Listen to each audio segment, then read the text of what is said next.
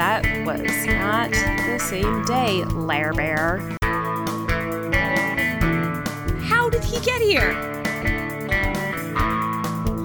Hello and welcome to Pass the Hot Sauce, a Roswell podcast. I'm Eliza Ora. I'm Lisa Abigail. And I'm Lorena Rose. We're here to talk about every episode of the 1999 WB series Roswell, one episode at a time and spoiler-free. Today, we are discussing Season 1, Episode 13, The Convention. According to IMDb, this is the one where the annual UFO convention has Michael looking for answers, while Max's life is in danger from an old friend of Valenti's. Max and Michael struggle with their feelings for Maria and Liz, while Isabel asks for space from Alex. This episode was written by Emily Whitesell, who also produced and wrote on the shows American Dreams and Life Unexpected, the latter of which starred Shiri Appleby. This was directed by Tucker Gates. It's his only episode of Roswell, but he has directed a ton of other stuff. His very first directing credits were on 2 episodes of 21 Jump Street. He went on to do a couple episodes of The X-Files. He directed the Buffy episode Fear Itself, which is the one with the haunted frat house on Halloween. Oh, and he directed the Angel episode Hero, which, if you're familiar with Angel, is a heartbreaker, but a great episode. That's a good one. From the first season, right? Mm-hmm. Yes. Oh. And if you recognize Tucker Gates' name, but you don't watch one of these shows, you might know him from American Dreams, Carnival, Alias, Lost, The Office, Parks and Rec, House of Cards, Bates Motel, The Good Place, Ray Donovan, Homeland, or a bunch of other things. He's pretty prolific. Carnival is one of my all-time favorite shows. Oh, so good. Will I shock you if I say I've never seen it? It's about a traveling carnival. Have you seen any of the shows on that long list? I've seen Alias. I've seen The Good Place. Okay. That might be it. You haven't seen any of Lost? No. Or Parks and Rec? Oh, no, I've seen Parks and Rec. Sorry, you did say that one too. Yes. Okay, great. Oh my goodness. Whew. Thank God. Back to this show. This episode originally aired on the 2nd of February, 2000. Before we dive into our episode today, folks, we wanted to take just a moment to share some other great podcasts with you that you might love if you are loving Pass the Hot Sauce. Seth Cohen, Brooke Davis, Blair Waldorf. Sound familiar? It Takes 3 Network houses shows surrounding your favorite nostalgic teen dramas. Whether you are watching for the first time or you're binging for the 5th time, you'll definitely want to check us out. You can listen to Tree Hill Talk, Let's Talk OC, and 3 Gossip Girls on your preferred listening platform. And for more information, visit ittakes3network.com.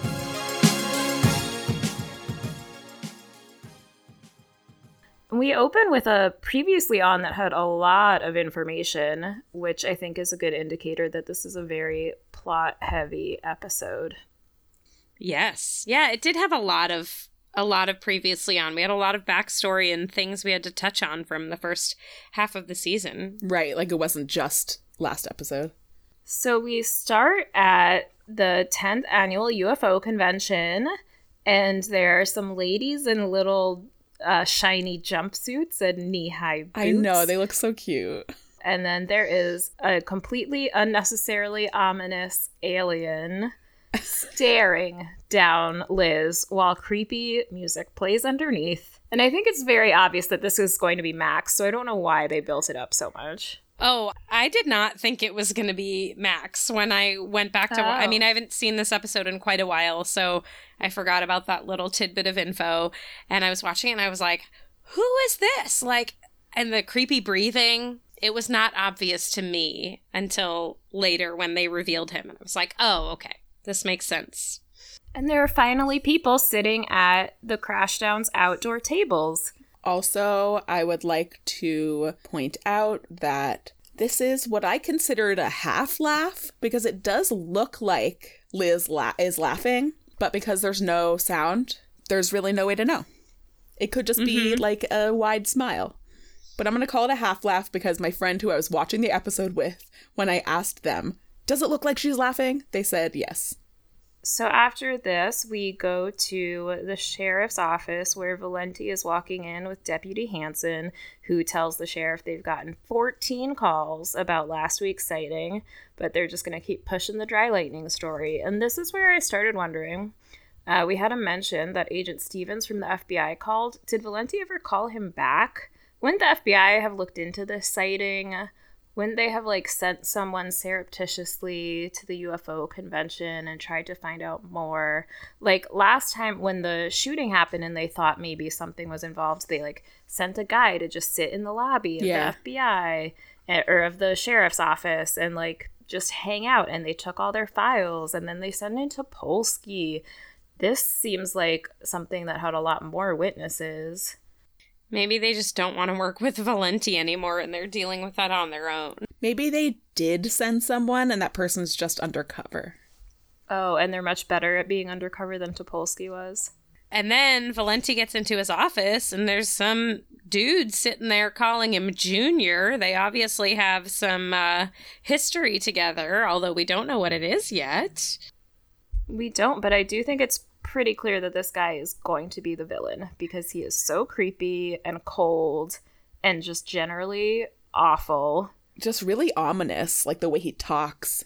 So I thought it was interesting that his name is Everett Hubble, which, like, presumably he's named after the Hubble telescope, or the guy the telescope was named after, Edwin Hubble, who was just, like, a great astronomer. Yeah. So I question that name choice, but Tom Bauer, who plays Hubble, was in an episode of The X-Files where he played a sheriff, and he was also Marvin the janitor in Die Hard 2, which starred William Sadler as the villain. I don't think they had any scenes together, but I like to think they were They could buddies. be buds. We don't know. Yeah, they were on set together.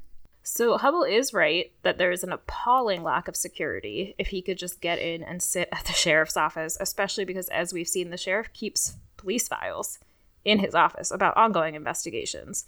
This is a big problem. Someone needs to get fired probably for this. Probably a lot of people do, but, you know, we've already established all the adults are terrible at their jobs, so... That's true. The only deputy that we ever really seem to see is Hansen, and Jim tells him that deputy was a bona fide alien hunter.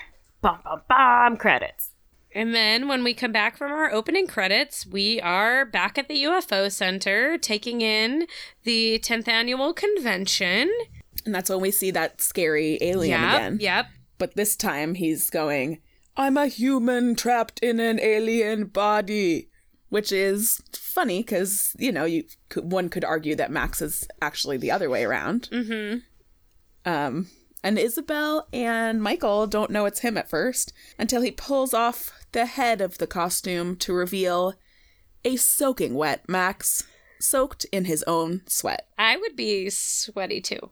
Yeah, I kind of appreciated this because, yeah, you would be very sweaty in that thing. It would have been bad if he had pulled it off and just had, like, shampoo commercial hair ready to go. Yeah, I mean, he was outside in New Mexico. It's got to be hot. Although, as Isabel points out, this does mean that they've just lost their last shred of dignity. Hey, it's his job. Yeah, there are actually some really solid lines in this episode. I will try to point them out as they come up because several times I was like, oh, that's cute. That's clever. Good dialogue. Great job, Yeah, there writers. were a lot of things that I liked, too. And then we head back over or head to the Crashdown for the first time in this episode. And Liz is dealing with all of the crazy customers who are there for the convention, including Xena Plox, who is here for the convention. That's my personal favorite. Came all the way from planet Zedagon. That must have been a long trip. I actually looked this up just to see if it was like some secret reference to something. It's not. I thought about looking it up, and then I figured one of you two would probably look it up, so I didn't look it up. Yep. I was right. Good call. This is, Liz has a cute comeback where he's like, I'm going to destroy humanity. And she's like, well, it's a good thing you're eating a hearty breakfast then. Yeah, she's really good humored about it. You can see her. Like, if she had been in the South, she would have been like, oh, well, bless your heart. You sure are going to destroy humanity, you. Yeah, it's like she's really good humored, and you can tell that she has been doing this for years. But she is not so cool when Larry and Jen come in, it is very obvious on her face that she is nervous. And then, just in case we didn't remember who Larry and Jen are, we get a nice flashback to the day that Liz got shot. She relives it all in her brain in an instant when she sees their faces, and we realize that she knows them from before. Just in case we were watching this show in real time 20 years ago when you couldn't just, like, binge watch a whole season, and you might need a refresher of what happened 4 months ago. And when they walk in, Jen is acting like, you know, kind of normal-ish. Larry, on the other hand, is being so weird, so rude. You know, he's like, shall we get a seat, Jen? Without looking at her. Beverage, Jen? He's being really smug. Yeah. And then he says, why don't you tell me what really happened in September? And it's clearly supposed to be like a gotcha. But, like, he's a grown man talking to a teenage girl, so it's already kind of gross. And then it's also, like, she's clearly distressed to see them. It's not like he's like, oh, I'm pulling one over on the man. It's like, this is a girl who you're just bothering at her place of employment. A girl who isn't the one you're accusing of being an alien. Yeah. You know, like, maybe she doesn't know much about it. But, you know, it's nothing new, men bothering women at their workplace, or anywhere, for that matter. Ugh, fair point. And then we go to the offices of the UFO Center, where we get another super cute exchange, where Max tells Michael he wants to talk to him about something personal. And Michael says, oh, nothing's too personal, until Max asks, how'd you do it with Maria? And Michael's like, just deadpan, too personal. Very cute. Also, are we implying that they have had sexual intercourse? I mean, I think we're definitely implying that. I didn't take that from it. Just because it's a teenager show. Because no teenagers are having sex. And because on teenager shows in the 90s, they told you when they were having sex. That's true. That's true. And because I feel like, you know, we would have learned because she would have told Liz about that. But it is implying that they're doing something. Yeah. Well, Michael then has another adorable line where he says, Maxwell, which I love when he calls him Maxwell, you gotta be strong. You can't let yourself be led around by your pointed look at Max's crotch. Yes. Energy source. I love that line. And I think that we should refer to men's penises as energy sources on this and all subsequent episodes of the show. But Michael does give helpful advice for Max to just throw himself into something. And so then we get Yay, Milton! Yay! Who is so stressed out. But he also is, like, happy with the way the festival is going. And he says it's kismet. And this is the first of 2 times the word is used in this episode. Elisa, I don't know about you. I always knew this as a Yiddish word. Oh, I did not. But apparently it is. Apparently it's Turkish from the Arabic. But it means the same thing, which is like fate or destiny. Also, I'd like to point out that Max is back in work clothes and dry. And when did he take a shower? His hair looks like... Now he has shampoo commercial hair, despite the fact that it's only slightly later in the day and he presumably has not left work or freshened up very much. Oh, you guys. Recreational use of powers. Oh, yeah. That's what it must have been. Good point. Yep. Good point. Figured it out. See, we forgot. We forgot he can manipulate molecular structure using his powers. Yeah. He could manipulate his hair dry and perfectly coaffed again. And oh, wouldn't that be so great? This is probably what happened. Just would never have to take a shower again unless I want to. I could just... Yeah, whoosh. perfect. So this is also when we see Maria putting up the alien takedown sign. Mm-hmm. About which Michael is very offended. Yes. Yeah, I would like to point out the full name of this event is Amy DeLuca Presents Alien Takedown, The Alienator versus Raging Ray. I would buy a ticket to that. And Michael says, I'm over here... What does he say? I'm over here trying to figure out the meaning of my existence. He's very upset that this wrestling match is happening while he's trying to figure out his life. Yeah, something about you kooks. Putting on a freak show. Yes, and Amy comes up and says nothing personal, but this freak show keeps my kooky daughter and myself off the streets. Amy. Which, all right, Amy. You tell him. And then Maria is like, hey, dude, you made a bad impression on my mom. And Michael's like, why would I want to make an impression? Why do I care? Michael. Whatever, Michael. It's fine. He'll redeem himself later. Sort of. I think Jonathan Frakes is doing a good job here, playing himself, but in this clearly comical way. He must be a pretty good humored guy to be doing that. I think it's cute. He's very displeased that Shatner and Stewart got the only 2 suites at the Tumbleweed Motel. You're putting Shatner and Stewart in a motel? Ay, gewalt. Speaking of Yiddish. So Max ends up getting bullied into moving Frakes to another motel so he can have a motel suite too. What is a motel suite even? Yeah, I was going to say, I doubt the Tumbleweed Motel even had 2 suites, let alone 1. I mean, they might have knocked out the walls between 2 different rooms and created a bigger room. Like, that's really all I can picture a motel doing. Throwing a couch in there. I feel like the only thing they have would be like maybe a honeymoon suite, and it would be like the porno motel that Maria and Michael accidentally went to. There would just be like a round bed. And like a hot tub in the room. Yes. Instead of the bathroom. A mirror on the ceiling. I'm going to just imagine William Shatner and Patrick Stewart. They show up and they're like, oh, there only was 1 suite after all. Guess we'll have to share. And then hijinks ensue. So this is when Milton introduces Max and Hubble. Mm-hmm. You know, he introduces him as, you know, one of the only people who is rumored to have had a real encounter. And this is a guy, he disappeared for 30 years, blah, blah, blah. And Hubble, so grateful at being talked up like this, says, nice little souvenir shop here, Milty. So condescending. What the hell? He also briefly freaks Max out by telling him that the alien looked just like him. Or me, or anyone. Haha, they're not little green men, you know. And Max is like, ha ha ha ha ha, I knew that's what you meant, ha ha. Because Max is not great at staying calm in his facial expressions. No, he is not. Okay, then, y'all, we go to the Valenti house, and it is the same one we saw last time. I'm so excited for Jim. I think maybe after that conversation with his dad, he was like, I need some more stability in my life for the sake of my son. We're not going to move anymore. We're going to stay in one of the houses on this sprawling compound that we own. Yes. I'm going to be a better dad to my son, and we're not going to move again right away. And speaking of Kyle, I kind of wish he had been in this episode. Maybe it would have been hard to fit him in, but it would have been good to carry through the fathers and sons storyline that we started and like really explore how Jim's changing relationship with his father would also change his relationship with his son.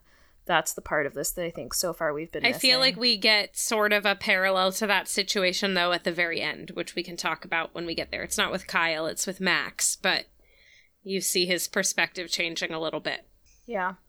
And Jim is looking through a box labeled Dad's Personal, which has work-related things, like his sheriff's badge. And then there's a newspaper with the very poorly written headline from a December 8th, 1972 newspaper. And the headline is, Roswell Sheriff taken in for questioning for the Silo murder. Exposition. So questioning for the Silo murder is his crime? Yes. This is the first of 2 terrible headlines we'll see in this episode. So get excited, everybody. I'm so excited. And then we go back to the UFO Center where Max is at the information booth just flat out refusing to give out information to a child. See, I see it differently, whereas I think that the information booth is information about the museum and not about, like, all alien information ever found out. Or information about the convention. Like, where do I find the bathroom? Right, like, when are the panels? Yeah. All right. I think he should have been a little friendlier and a little more customer service oriented. But I think he was taken aback by a kid walking up just saying, why'd they kill the aliens? But the kid just evaporates when Liz walks in. And we get some slow motion. Yes. Michael, standing behind Max, helpfully just says, mud. Max is like, what? He's like, yeah, think about mud when you see Liz. Which, if he knew this tip earlier, why didn't he say that when Max asked him for help? Yeah, he gave him the advice to distract himself with other things, but then maybe when he's like, well, now you can't avoid seeing her, so think about mud. Yeah, like last resort, just think about mud. And so Liz is trying to share with him some pertinent information that like could actually create trouble for him, and he 100% just tunes her out and is just like looking at how pretty she is, and then is just like, mud. Oh, mud pie. I want to talk about, what were we talking about? Lunch? Yeah. And Liz is like, and what? she's just like, okay. And then he's like, I gotta go.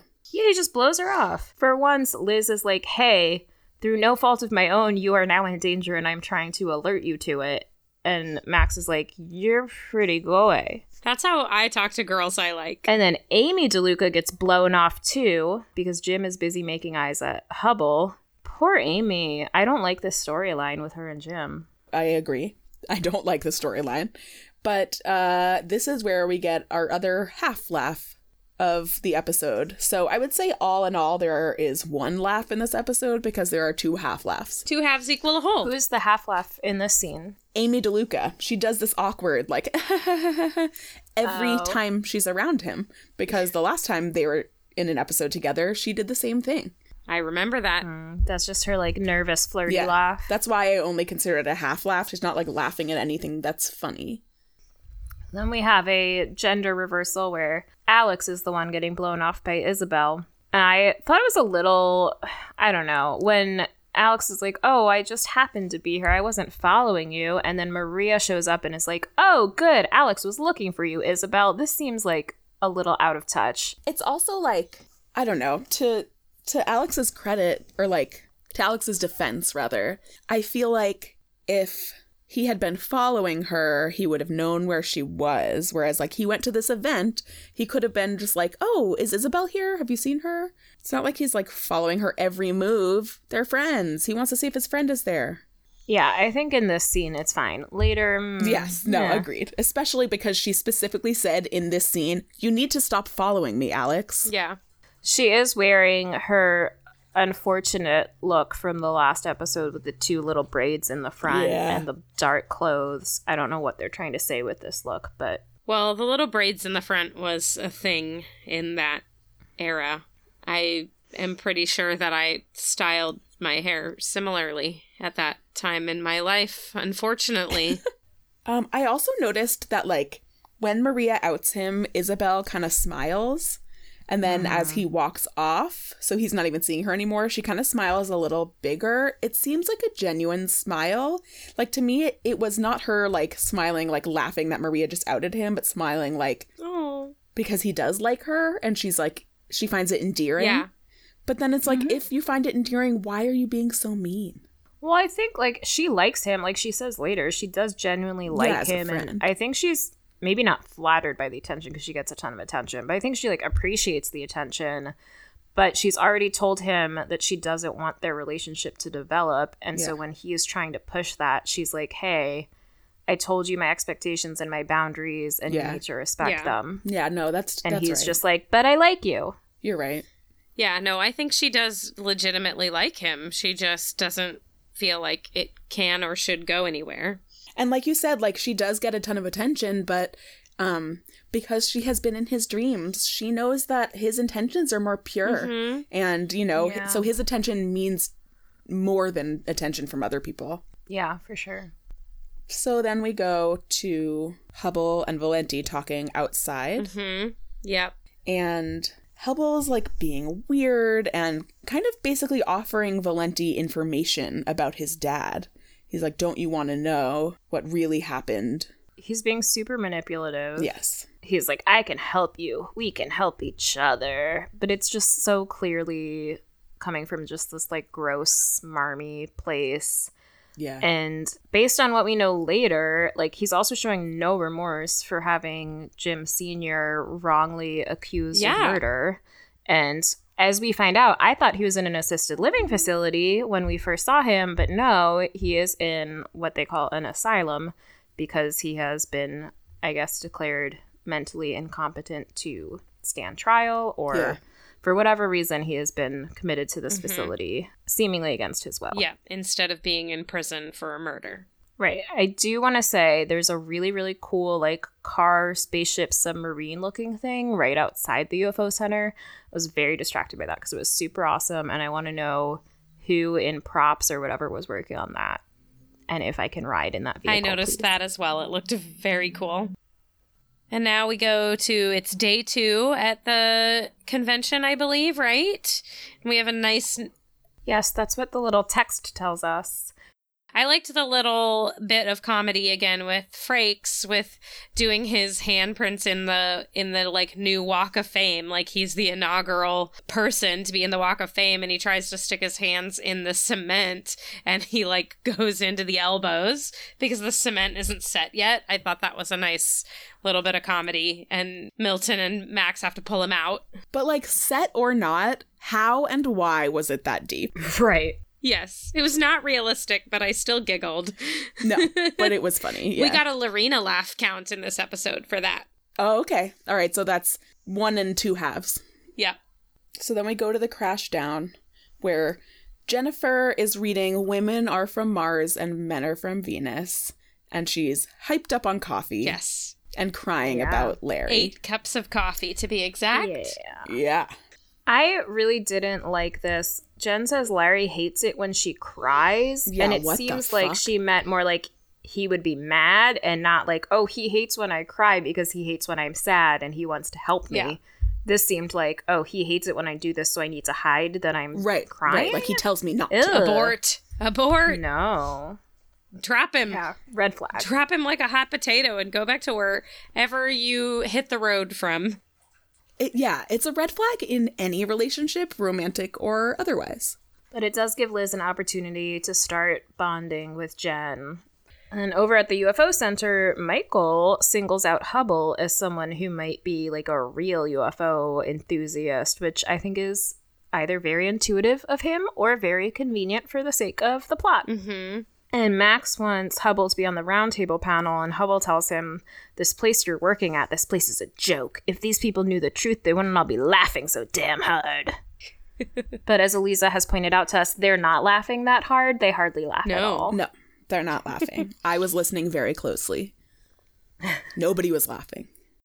Also, why is he here? It's like, so why are you here on the most busy day, arguably the worst day to visit the museum? Plot. If it's such a joke, why are you here? Yeah, exactly. There's not a good reason. I mean, I guess he's there for the same reason that there's a higher turnout at the convention this year because of the recent sighting in the woods. So he also has come to town to continue his research. Right. So that's why I get, the reason that he's in Roswell. But at the museum, I don't know if he thinks it's such a joke souvenir shop. He also tells Max, when Max asks him to be on the panel, I'm a doer, not a talker, kid. I was like, okay, dude. But Max, I guess, becomes suspicious or curious about Hubble and looks him up on the UFO search engine. We find out Hubble was born November 14th, 1947. His current residence and occupation are unknown, and the note section says, quote, witness to 1972 silo murder outside of Roswell, New Mexico. The silo murder. No, just silo murder. Everyone knows what it is, Eliza. He was a witness to silo murder. It's a thing. It's a proper noun. Silo is capitalized. This unsolved murder of a vagrant is most noteworthy for forcing the resignation of Roswell Sheriff James Valenti Sr. due to his alleged involvement in the incident. Ooh. So it sounds like he wasn't arrested, because if he were, it would have said that, right? Mm-hmm. So he was maybe accused, forced to resign because they thought for whatever reason he wasn't mentally competent to have the job anymore. Maybe because he talked about aliens, probably. All very interesting. So I also don't quite understand how Hubble was able to get everyone to believe that it was Valenti Sr. who did the shooting. Yeah, maybe in 1972 they Did they have ballistics testing? Because you would think they would just look at the bullet and see which gun it came from. I feel like ballistics testing, I feel like it started in the early 1900s. I feel like I've yeah, I was going to say, I'm pretty sure it was around then. Then, yeah, I have no idea. Like, maybe he took the sheriff's gun and shot the guy, but it doesn't sound like it. But also, like, one guy's word against the other one, you would think a sheriff would be believed. But maybe it did cause, like, maybe the trauma of it caused some sort of, like, mental breakdown for the sheriff, and that's why, like, he wasn't telling a coherent story, maybe? I don't know. I just Googled this, and the first case of forensic firearm examination to be documented was in 1835. Yep, I'm looking at the same article, I think. So probably by the 70s, they could have figured this out. 150 years later, they had it down pat. Unless somehow Hubble used Sheriff Valenti Sr.'s gun to shoot the vagrant. How do we feel about the term vagrant? I feel like it's offensive. I don't But they use it a lot in this episode. I feel like drifter is a little better, but I still don't love drifter. Yeah. But vagrant like, sounds bad. What's a better... I mean, is it... It's not necessarily... Well, I guess it is a homeless person, right? Yeah. In theory, yeah. Homeless. Yeah, I feel like just, like, using vagrant, like, as a noun, it is somewhat dehumanizing, you know? Yeah. It's not, like, a transient person or, like, a traveler. It's, like, a vagrant. It just feels yucky. Right, you wouldn't say a homeless. Oh, people would, I'm sure.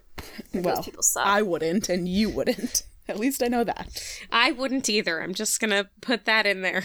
Oh, it was the plural, you. Don't worry. I know you wouldn't. No, just me and Lisa. Wow, wowie. Jim goes back to visit his dad again and asks more about the night at the silo. And Jim Sr. says Hubble was obsessed with his wife and kid. And Junior says he didn't have a wife and kid. It seems like the wife would have been a matter of public record.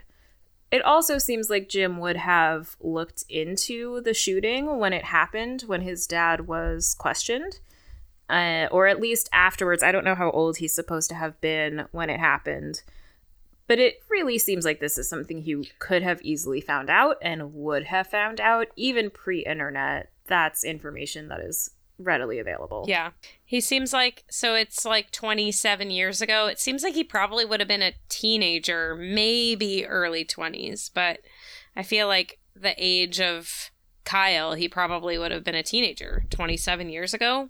Old enough to ask questions and do some research. Yeah. Maybe he was just avoiding the whole thing because it was too embarrassing, but definitely you would think when he got older, he would have wanted to know more, especially when the whole thing with Max happened and he started thinking maybe aliens were real. In any case, he is surprisingly tender with his dad in this scene. This is where he sort of is starting to turn the corner and be a little bit more thoughtful and attentive, which is nice. Yeah, it's really a sweet moment of him, you know, pulling the blanket up over his father who keeps saying he's cold. Yeah, and who thinks that someone's trying to kill him. But then we head back to the crash down and we get a little of Jen and Larry's backstory now. We found out why Jen is so upset, and I'd be upset too if, like, we were gonna go elope and then a year later we were still chasing aliens around the country because of a random thing we witnessed in a diner. Like, I'd be pissed off too. And it seems like Larry is probably not very attentive to her ever. So I can't imagine that her being like, hey, this isn't actually what I want, would lead to a productive conversation. No. Yeah. Jen's shirt, I believe, says, I can't live on love alone, which... subtle choice, costume department. I did not catch that. I think that's what it said. It couldn't quite tell, but I think that was it. If any listeners have a better idea, let me know. And then Liz let slip that Max is her boyfriend, which seems A, careless, and B, not true. Yeah. As we have firmly established, they are not together right now. So, alrighty. Then we head over to the convention at the UFO Center where they're talking about someone named Grabowski's alien encounter with a smooth-skinned ovoid EBE. I looked up the name Grabowski to see if this was a real person who had claimed to have an alien encounter. Jim Grabowski was a football player for the Chicago Bears, but also apparently in Chicago, like the term Grabowski, or maybe it's Grabowski because it's Polish, it's been used as a complimentary term for working class Polish people, as opposed to the slur against Poles that you unfortunately hear. And then it came to just mean like anyone who's a really hard worker. Any Chicago listeners, chime in. Let me know if this is actually something people say. Yeah, can you confirm But I this? found all these articles on like, oh, you gotta be a real Grabowski.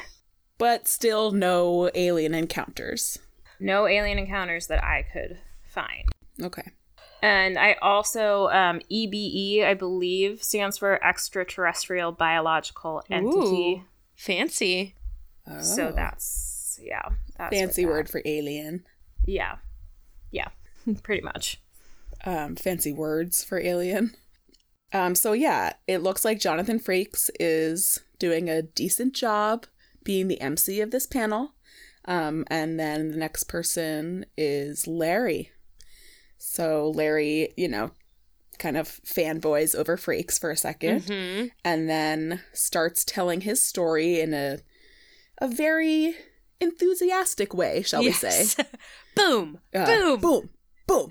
Boom. Boom. And he's getting a little too close to telling the story. And so Michael panics and shows us a new power that he has. No, we've seen this one before in episode 4, Leaving Normal, when he made the jock really itchy. Oh, that's right. Yes. Mm-hmm. Yeah, when he thought that, well, when they did beat up, when they beat up Max and they thought that it was at Kyle's behest. Yeah. Oh, yeah, I totally forgot that. Okay, so we see this power again, used expertly, I might add, to make Larry less credible. Itching all over and kind of not making much sense as he's booming all over the place. Yeah. So this works out great and is like a very good example of quick thinking on Michael's part, except in a room full of paranoid alien lovers, you would think maybe someone would be like, he was really like telling his story, and then that kid touched him and immediately he started scratching himself all over. I wonder, especially if anyone had seen the very subtle little purple glow that emanated from Michael's hand as he touched him. But luckily it all works out. This is, however, another example of the writers not watching their own show. Larry says that the shooting happened on September 17th. If you recall from the pilot, September 23rd, journal entry 1. I'm Liz Parker, and 5 days ago, I died. Which would have been the 18th. Yes, that was not the same day, Lair Bear. Watch your own show, writers. It's not hard. No, it's not. We do it all the time. Yes. We watch it. And we don't even get paid to do this, writers. We just do this out of the goodness of our hearts and our nerddom. Yes. Just to give back to the community. And then Larry, leaves shouting, "Where's the bullet?" Which felt very, JFK conspiracy theory. Mm-hmm. Yeah. Also, a discussion that we've had. Yeah. So before commercial break, we get a really quick little scene of Hubble approaching Larry, who appears to be sporting calamine lotion. And Hubble asks him to tell him everything about Max Evans and what he saw that day.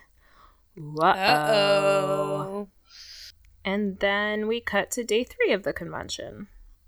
And one of Amy's wrestlers, has canceled because he got broken ribs last year, and he's nervous to come.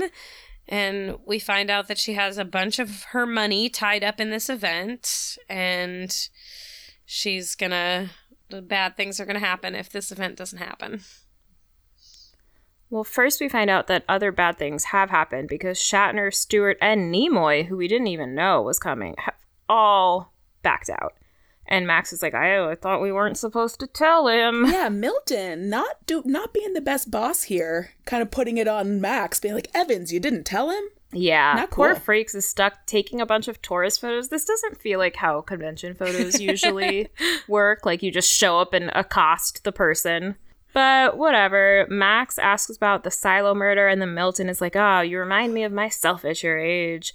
And then he says that Hubble doesn't talk to anyone about his experiences, which is interesting based on what happens later with Valenti.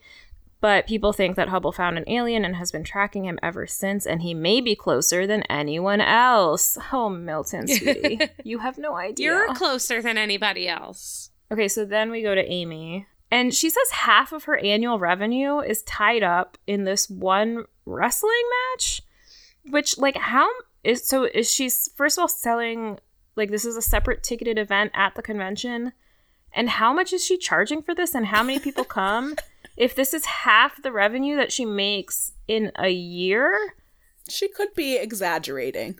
Okay. She could be exaggerating just to get Ernie to come. I guess. Why doesn't she just tell the big bulky wrestler to, like, tone it down? If Ernie broke 2 ribs last year, why doesn't she have a backup? Why doesn't she just go ask someone else now? Yeah. How convenient is it that Michael just happens to be standing there to overhear this conversation? Yep. And also presumably overhears the very loud dial tone that Amy somehow hears on her cell phone. Yeah. Mm-hmm. Sure. Great. All of it. So plausible. Which, by the way, even if she weren't on a cell phone, when someone hangs up on you on a landline, you don't get a dial tone immediately. It waits a little while before it gives a dial tone. Or it, like, resets itself. Yeah, and half the time it's not even a dial tone, it's that. Yeah, no, that's what I'm thinking of. That's just like after a while so that you can hear that a phone is off the hook. Oh, yes. Oh, you're bringing back memories. Thank you, Ashley, for pointing that out. All right, so then right after Milton has told Max that Hubble doesn't talk to anyone, Hubble is super eager to talk to Jim. And Jim is super eager to have this bad man in his home. But maybe he's like, oh, well, we're going to be moving again in 2 weeks anyway, so it doesn't matter if he knows where I live, whatever. He'll never find me. I'll be gone by the next time he's back. We've got another house all lined up. Hubble says the alien has been leaving a trail of carnage for the past 40 years, and his signature is the handprint. And so this must trigger Jim's memory of the 1959 photo of the corpse.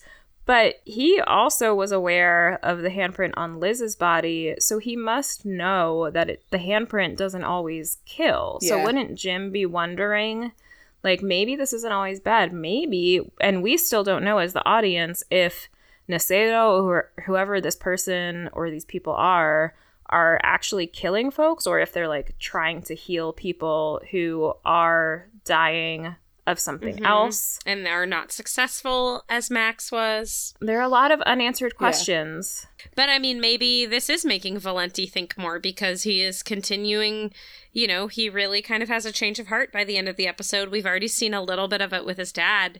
Maybe he is starting to think about these things more, and it's, you know, calling some of this into question for him. I also never really thought about that like, the handprints could be from failed attempts at saving people. Because if they can manipulate molecular structure, okay, so, you know, he was there right after Liz was shot. He was able to, you know, essentially sew her up before she lost too much blood. Whereas if someone's already lost a lot of blood, sewing them up isn't going to save them. Yeah. So, it would make sense that Necedo or whoever else it was could be trying to save these people and fail. It would be suspicious for them to be around that many people on the verge of death, but we don't know. And so Hubble says, Jimmy, your father may have made a mistake that night and pulled the trigger on the wrong man, but he wasn't crazy. And you can see that Jim has already been coming to this conclusion. Hubble is super manipulative again and is like, hey, this is a killer. If you know something about it, it's our duty to team together now and do something. And so Jim acknowledges that Max might have something to do with all this. Oh no, Jim. No. So then we go to the Evans' house where Isabel is in the kitchen and Alex knocks on the door and he's like, oh, I was just in the neighborhood. But she knows that he's been hanging around their house for a little while before coming in, before, like, you know, getting the courage to knock on the door. Creepy. Also, he's at the back door. Why? Okay. Maybe, do they have like a corner lot? I mean, we've seen it from the outside. Do they have a corner lot where maybe their back door would be really accessible? Like, I've had friends who have like weirdly laid out houses where actually their back door is the more convenient entrance. Yeah, same. Yeah, maybe. But it's also the door that the sheriff used, which is weird. Well, that at least made slightly more sense because there was a kitchen fire, and I guess he knew the kitchen was in the back of the house and saw the firemen going out, so he came in there. For Alex, it's just like, was he like looking in the window and saw her in the kitchen and was like, aha! So yeah, she totally calls him out. Yeah, she looks super cute in her little red hoodie and her ponytail. I like this look much better for her than the little braids look. Very cute. And like, again, it's nice. He brought her this star chart book, which is very cute, but she's like, I like you, but I told you this isn't going to happen, and you have to stop with this. And she tells him that he's suffocating her. And he's like, he does immediately leave, which is good. But he's like, oh, I wouldn't want to suffocate anybody. I'm like, you don't get to have attitude about this. Not at you all. can go be sad about it or even upset about it on your own. But like, she hasn't actually done anything wrong. She's been very clear about what she wants and what she doesn't want. And if you keep pushing on it, yeah, she's going to eventually tell you off. Yeah, and like, suffocating is a strong word to use, sure. He put her in that position by not listening to her the first, like, couple times that she asked him to stop. Mm-hmm. You know, he kind of forced her to be a little more strong in the words she's choosing because he's not listening. So that's on him. Absolutely. I did think it was funny in this scene when she says, she's like, Alex, this has to stop. And he says, it does, yeah.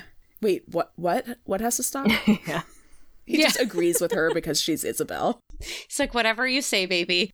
I know. Poor Alex. Like, yes, he put her in this uncomfortable position, but like, my heart is still with him. Poor Alex and poor Isabel. Yes. Because this isn't really what she wants. It's what she feels like she has to do. Yeah, true. It's a bummer for both of them. Speaking of bummers, Amy DeLuca is at the Crashdown with the fantastic line, if I had known real life was going to be this difficult, I never would have signed up. I was like, Which same. raises the question, when did you sign up? Yeah. When did any of us sign up? Nobody told me that. I don't remember signing up for this. As Jen says a little bit later in this conversation, sorry, couldn't help but deeply relate. Aw. Yeah. Also a good line. Yes. So they're talking here about how men use their obsessions as an excuse to avoid commitment. Alex comes in, they immediately know he's having girl problems. Because of his drink order. Because an orange soda on the rocks screams girl problems. Yeah. On the rocks. None of that warm orange soda like he usually drinks. Give it to me on the rocks. And so when Alex says, like, what if your obsession is with a woman? They all act like this is the most bonkers thing they've ever heard and no man would ever be obsessed with a woman. But, like, this is an extremely common situation for a man to be obsessed with a woman. It can be very frightening and very dangerous for the woman. This obviously doesn't only happen in hetero relationships, but like it's pretty common. Mm-hmm. And I feel like it's weird that none of them has like experienced this or is familiar with this and is like, oh yeah, that's also bad. Yeah. I mean, what about Amy DeLuca, who got arrested because Valenti thought she was cute? Yeah, it doesn't make a lot of sense. It also doesn't make sense that Milton comes in to tell Amy she's missing her own wrestling match. Like, her wrestler didn't show up, and so she just left and didn't tell the other wrestler, oh, hey, the match is off. She left to drown her sorrows in root beer floats. Yeah. And then we go to the wrestling match, and in the ring by himself is someone who is maybe passed out, maybe dead, maybe hemorrhaging internally, and everyone there has just completely left him alone in the ring by himself. And someone's like, oh, I think maybe we should call an ambulance. And then they all like, ha ha ha, la-di-da-di-da, what a match. What? What is this? These people are awful. This person could be laying there dying. But then we find out that the alienator is actually Michael.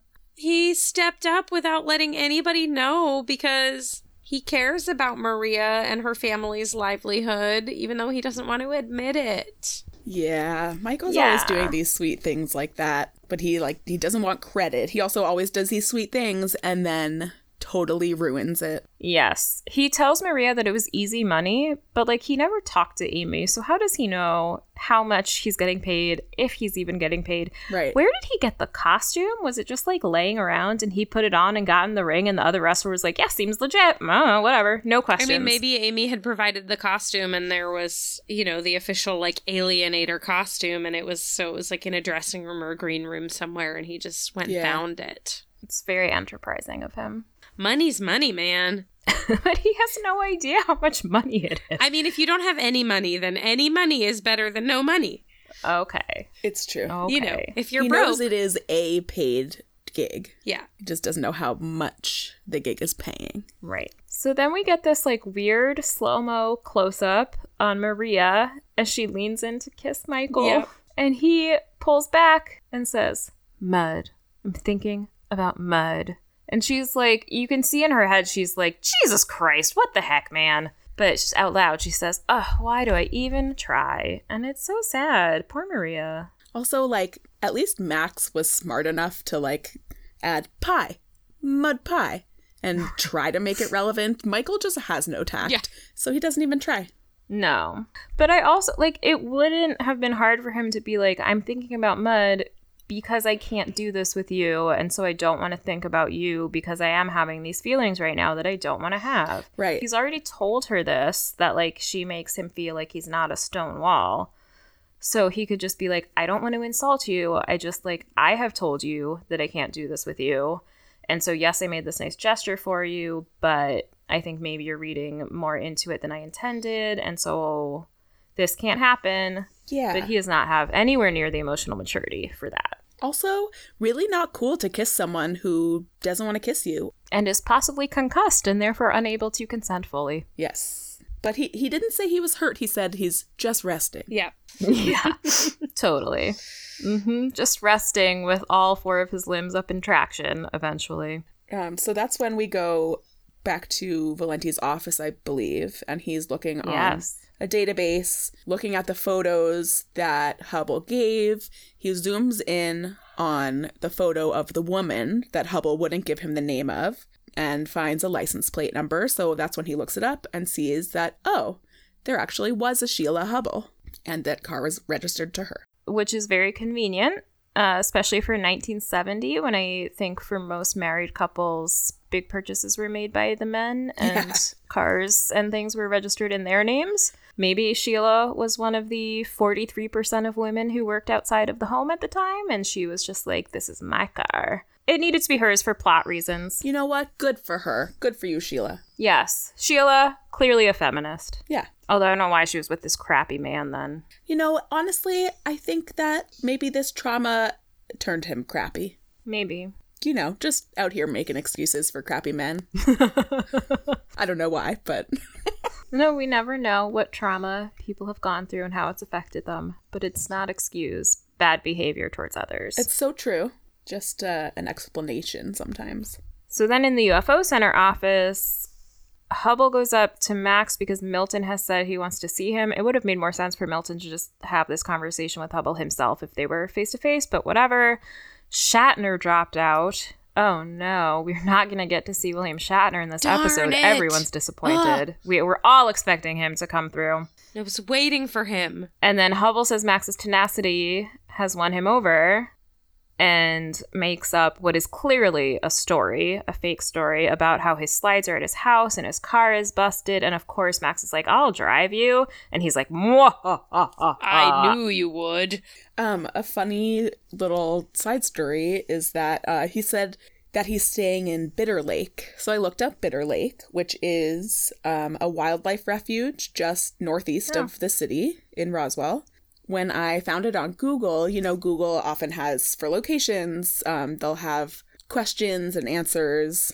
So there are a bunch of different questions on there, like about where the best place for fishing is and camping and hiking or whatever. And then there's one question that said, have you seen aliens and where? And one person responded, actually a like certified tour guide or in the area responded and said, aliens are among us and they live everywhere. Yes! Oh, that's great. Oh. And that was the only question and answer that showed up before I clicked see more. Yes! Nice. Yes. We can add that to our list of places to visit on our Roswell road trip. Yeah, honestly, it sounds great. It's a wildlife refuge. Yeah. I would love to go there. So probably people don't live there. Right. That was also my Don't thought. think you're allowed. Maybe there's like a lodge next to it, like on across the street. I don't know. Maybe they just thought, what a great name. We're going to use it in the show. For this bitter old man. Yeah.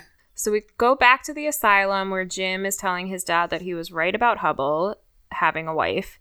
He shows him a clipping from the Bitter Lake Daily Journal, which also has terrible headline writers. The top article with no credited author is called Sheila Hubble Found Murdered at Pepper's Cafe in Bitter Lake. So much information that we will need for later in this episode, but that your average reader would be like, wow, who is Sheila Hubble? Why do I care what particular cafe she was murdered at? This is a very long headline. The actual article text, if you pause, is about President Clinton's healthcare plan. So super weird that they have a photo of Sheila Hubble. Who knows? The article in the adjoining column is about Bosnia. What a great little international spread of stories we get in this local paper. Oh my gosh. That can't write headlines effectively. I know, like murder in Bitter Lake. Yeah. Right. Simple. Local woman found murdered. But we get this big reveal, or we get the lead up to this big reveal, rather, where the sheriff confirms that Hubble came to Jim Sr. with his story about a drifter who murdered his wife, and that Hubble persuaded you, seduced you, and you helped him find that drifter. Isn't that right, Dad? And he just wants his dad to tell him what's been going on. Jim says that his dad killed an innocent man because of Hubble, and he just wants to know the full story, which we're about to get. Yes, we are.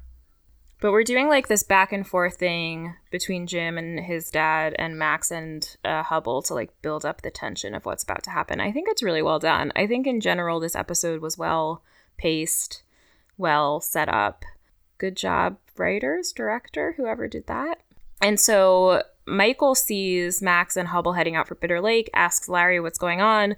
Michael follows Max. We never find out how. Maybe he hitchhiked again. He doesn't seem to have a car with him when he shows up. Yeah, I have notes about that later. When he shows up, I'm like, how did he get here? Did he run really fast behind the car? How did he get here? I picture him just like hooked onto the undercarriage like people are always doing to escape from things in movies. It's just like holding onto the engine with his bare hands. But then we get the big reveal that Hubble is the one who actually shot and killed this man, not James Valenti Sr., who says, whatever you do, Jimmy, don't trust him. And we all collectively go, oh, shit. So this is obviously a huge problem because Max is now alone in a car with Hubble, who is telling him about how much he loved his wife and they like to take these drives together and he knew she was the right one. It's in the kiss. He saw fireworks. And Max says, ooh, that happened to him once when he kissed a girl. And there was literal fireworks happening. Yeah. And then Hubble starts to imply that Max is the alien who killed his wife. He says on their first anniversary, Sheila had a surprise for him and he had one for her, which was going to be the fireworks. And they pulled into Pepper's Cafe. But you know that, don't ya? And Max is like, huh? It takes Max a really long time to understand what is happening. Mm-hmm. Yes, it does. Which, like, I kind of get because this is super out of left field from Max's perspective. But I think he should have realized earlier on that this man was dangerous and potentially thought he was someone that he was not. Another example here of really good direction, they're intercutting these black and white flashback shots with the modern day shots as they're approaching the location. And there's an increasing darkness in both the storyline and in like the literal environment. It's getting darker and darker as the sun is going down and as Max's situation is getting more dire. So I thought that was cool. Yeah, I agree. And Hubble says, I didn't have a good time. Not that night. Not any night since. Yeah. The second he says not that, it's like you know what's coming next. It's totally like a TV trope or movie trope. So then we leave them in the middle of a pretty intense situation to go to the crash down where Larry comes in going on and on about how he's not a hunter, he's a gatherer. And Jen is working at the crash down now. She has on a little apron and she's wiping down tables and she works here now. Well, because Liz needed help. And because there's nothing like bonding over misandry. Yep. You know, it's like she's so close with Liz all of a sudden. So I didn't like, this was one line I really didn't like, where Larry tells Jen, I had an epiphany, and she says, really? I thought you said it was an allergy attack. It's that thing where like you make a character dumb just for the laugh. Like, oh, Jen doesn't know what the word epiphany means. Ha ha, look at her, she's so stupid. I was just like, what a bummer. Do we have to do this to her, really? Like, let her have her moment. This guy's telling her he's finally ready to get married. He's clearly not, as evidenced by his face when he hugs her. Yeah. And I think appropriately in the original broadcast of this, the song that played here was Sheryl Crow's My Favorite Mistake. Ooh. And then somewhat less fittingly, here we have a song called Lucky by a band called Schurston. And this is the second time we get the word kismet. Larry says that it's kismet. He wants to settle down in Roswell, which makes me wonder why, per IMDb, we never see these characters again. Yeah. Jen seems happy to work at the Crashdown and have a normal life. And Larry's a jerk. She could do better. Yeah, it's a little weird. It's like they start this story that they don't finish. Right, like this is supposed to be the big happy ending, but if they're staying in Roswell, like presumably this would continue to cause problems. It's not like he's decided he's not interested in what happened between Max and Liz anymore. Mm-hmm. So wouldn't he still be poking into it? Yeah, you would think. Another question I had was raised by this little tiny scene we get of the sheriff driving down the highway. And I was wondering how he knew Hubble would take Max to Pepper's Cafe. And I think maybe he could have intuited it because he knew that that's where Hubble's wife was killed. Mm-hmm. So maybe. I have no idea how Michael knew that that's where they would be going because he got all of his information from Larry, who I don't think knew this. So is Mike, maybe he must have been hanging on to the undercarriage. Yeah, that's what I'm saying. Just like more fuel for our theory that he just was holding onto the back or undercarriage of the Jeep. Or just went for a nice swift jog and followed the Jeep. How fast can aliens run? True. We don't know. Yeah. Or, who knows, hitchhiked and did a classic follow that car. Yeah. We did see him in Into the Woods use a brand new to him healing power on Riverdog's ankle. That's true. So maybe he also developed a teleportation power that came with a psychic power so he could know where Max was going and then just get there at exactly the right moment. Or levitation. Yeah. I mean, maybe he flew and just was watching them from overhead. Mm-hmm. Yes, these all seem equally plausible. We could go on for days, but instead, we'll finish the episode. Yeah. Right. When we finish with Max and Hubble, there is a very sad story. The surprise that Sheila had for him was that she was 3 months pregnant with a little girl. Mm-hmm. It's very sad. It is really sad. Doesn't give Hubble the right to go around killing people and ruining people's lives. No. He said that he felt like a dead man walking all these years and that the incident led to 4 innocent people losing their lives. His wife, his baby, that drifter, and him. This seems especially callous when we find out that, we know at this point that he killed the drifter. The person he's referring to as the drifter. Yeah. Yeah. So, okay. But he says the only thing that kept him alive was you, meaning the alien who he thinks killed his wife. And, still Max hasn't figured out that this is what he's being accused of. Still clueless. And so Hubble does come out with this thing where he's like, oh, well, you're a shapeshifter. You shifted into the drifter and then you shifted again to keep people off your trail. And that's why you kill people to keep them from finding out your secret. Which, to be fair, isn't something that I would have thought of if someone were like, you were there. I'd be like, no, that's before I was born. Obviously, I wasn't there. It wouldn't have occurred to me no, he probably just thinks I'm a shapeshifter. And that's what he's accusing me of. Obviously. So, all right, fair. But Max should have been more suspicious because this guy's clearly bad news. Yeah, totally. And he pulls a gun. Hubble pulls a gun. Oh, so bad. Luckily, Michael is magically there to distract him for long enough for Max to think very quickly and tackle Hubble to the ground. And then Hubble sees him use his powers. And lives to tell the tale for a few minutes. Yeah. Yeah. Just for a few. So Max magics the gun away, but then doesn't pick it up when Valenti arrives and they stand, which you would think, pick up the gun, throw it away or something. Yeah. But it's a tense situation, very stressful, very frightening. I get it. But still, that's the first thing you do once you wrestle a gun from someone. I mean, they were both on the ground. Michael should have run and grabbed the gun. Maybe. I hope to never be in a situation where I find out how I would react to this. Same. So I will try not to judge these characters for their reactions. I will judge them because they are fictional, so I don't feel bad about it. That's fine. And Hubble tells Valenti he just saw Max's power, and you can kind of see Valenti being like, ooh.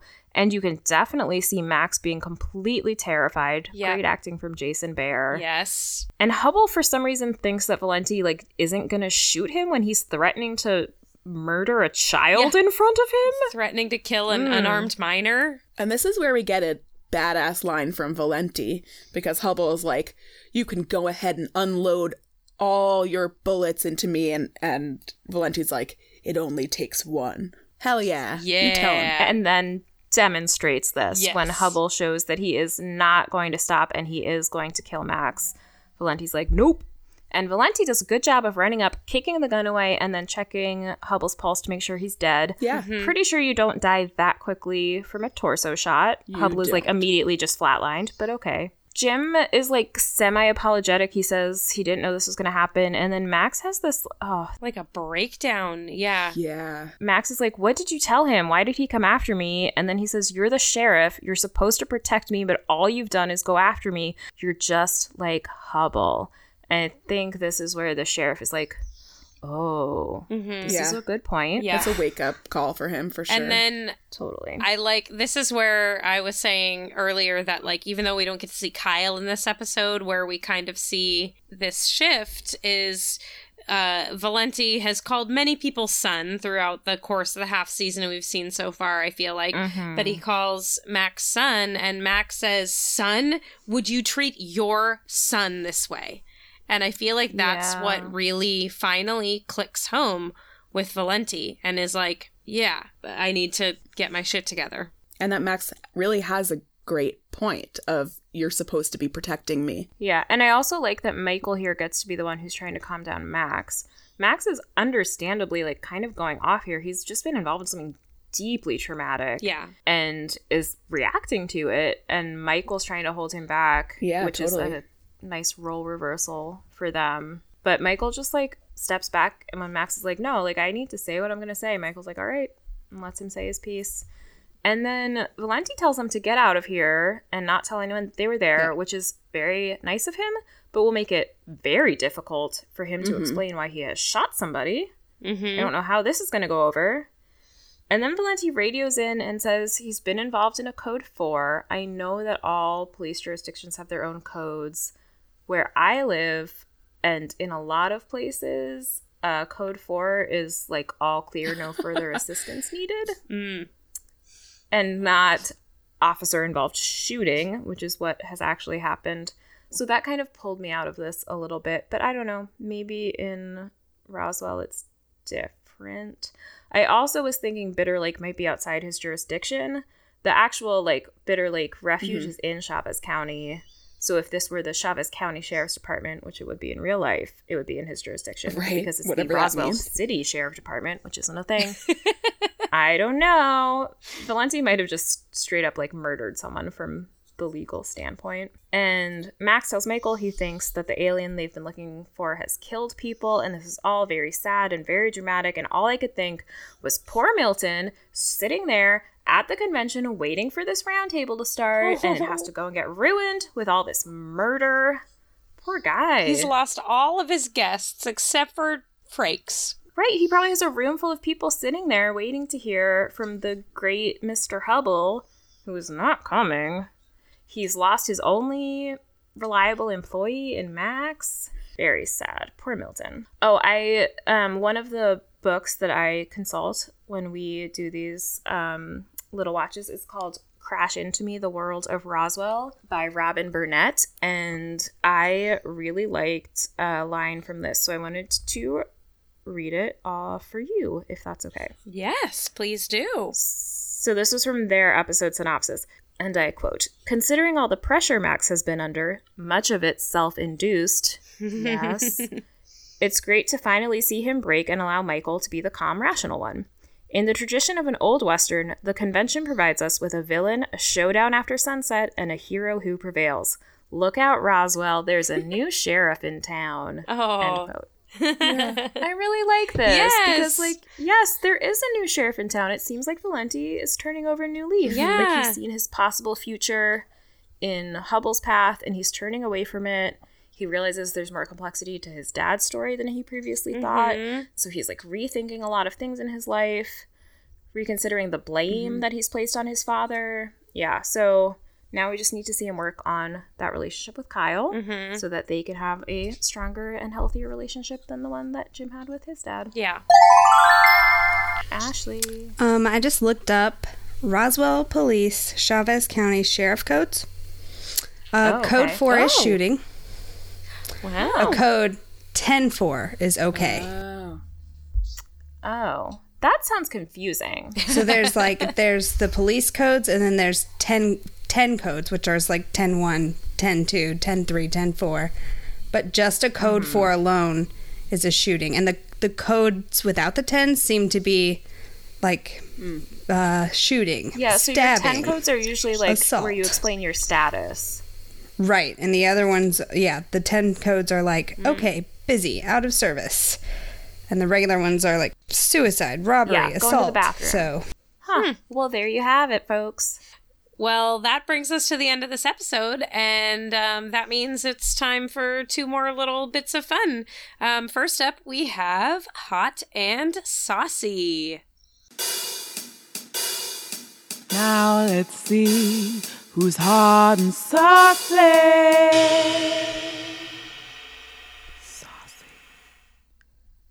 So, who were y'all's picks for Hot and Saucy? Who wants to go first this week? I guess I'll go first. So, my pick for Hot and Saucy, he very quickly ruins it, but my pick for Hot and Saucy is Michael, right in that moment after it is revealed that he did the wrestling match for Maria and her mom, and we see that he still cares about Maria and he's trying to do something nice for her. And I felt like the moment of slow-mo into the kiss is supposed to be like us seeing Maria in slow motion from his perspective, because Max has said like he always sees Liz in slow motion, and like that's sort of like his, like he's so distracted by her. So I felt like that was what was happening there, that we're seeing Maria from Michael's perspective and seeing how much he really does still care about her, even though he's trying to pretend he doesn't. And then he very quickly ruins it by talking about mud, and Maria gets mad and leaves. But that little moment where we realize he really does have feelings for her, that's my Hot and Saucy moment. I thought this was a really rough episode because there's not a lot of like romantic or sexy stuff going on. I thought about Isabel because setting boundaries is hot, but I give it to Isabel all the time. So I think I'm going to go with Sheriff Valenti, although I will put him on notice that he could have this rescinded if he doesn't continue his character growth. But growing and changing as a person and admitting that you have been wrong in the past and striving to do better in the future is very sexy. And so is Bill Sadler. So there you go. So I'm also going to give it to the sheriff this episode. I often take hot and saucy to mean sassy. And because Lisa thinks he's hot, I don't exactly, but you know, because he can be considered hot, and I did think this line was saucy, I'm giving it to him for the moment where he said, "It only takes one." Although guns, bullets, and shooting and anything related is not sexy or saucy or anything positive. It's fictional, and I liked his confidence there. Okay. Yeah, and like he was just gonna do what he needed to do. Yeah, no question. He knew he was not gonna let Hubble kill Max. And then we have Lisa's predictions. So, Lisa, the next episode title is Blind Date. What do you see happening next in the show and for our characters based on that title?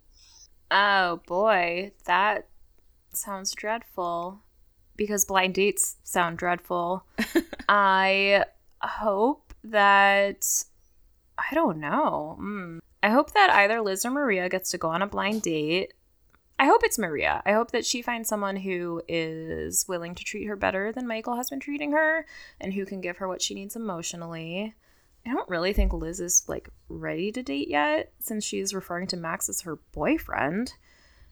But if she goes on a blind date, good for her. I hope it works out and she's not as whiny about it as she is about Max. And then, like I said, I also want Jim to fix things with Kyle. And it seems like he is coming over more to the kids' side of things. So I would like to see more of that as well. More Jim and Kyle, please. Yeah. All right. Thanks for joining us this week at the 10th Annual UFO Convention. We'll be back on Tuesday, February 18th with episode 14, Blind Date. But first, join us next Tuesday for our mini-sode where we will be discussing human-alien relationships in some of our very favorite TV shows. In the meantime, please subscribe, rate, and review wherever you get podcasts. You can check us out online at roswellhotsauce.com or on Twitter and Instagram at roswellhotsauce. Our email address is roswellhotsauce@gmail.com. Please feel free to shoot us a message there if you have any comments or suggestions for us for our podcast. We would be happy to hear them. Pass the Hot Sauce is produced and edited by Ashley Hellett. Our theme music is by David Belcourt. Our logo was designed by Billy Murray. Until next time, remember, you can't let yourself be led around by your energy source.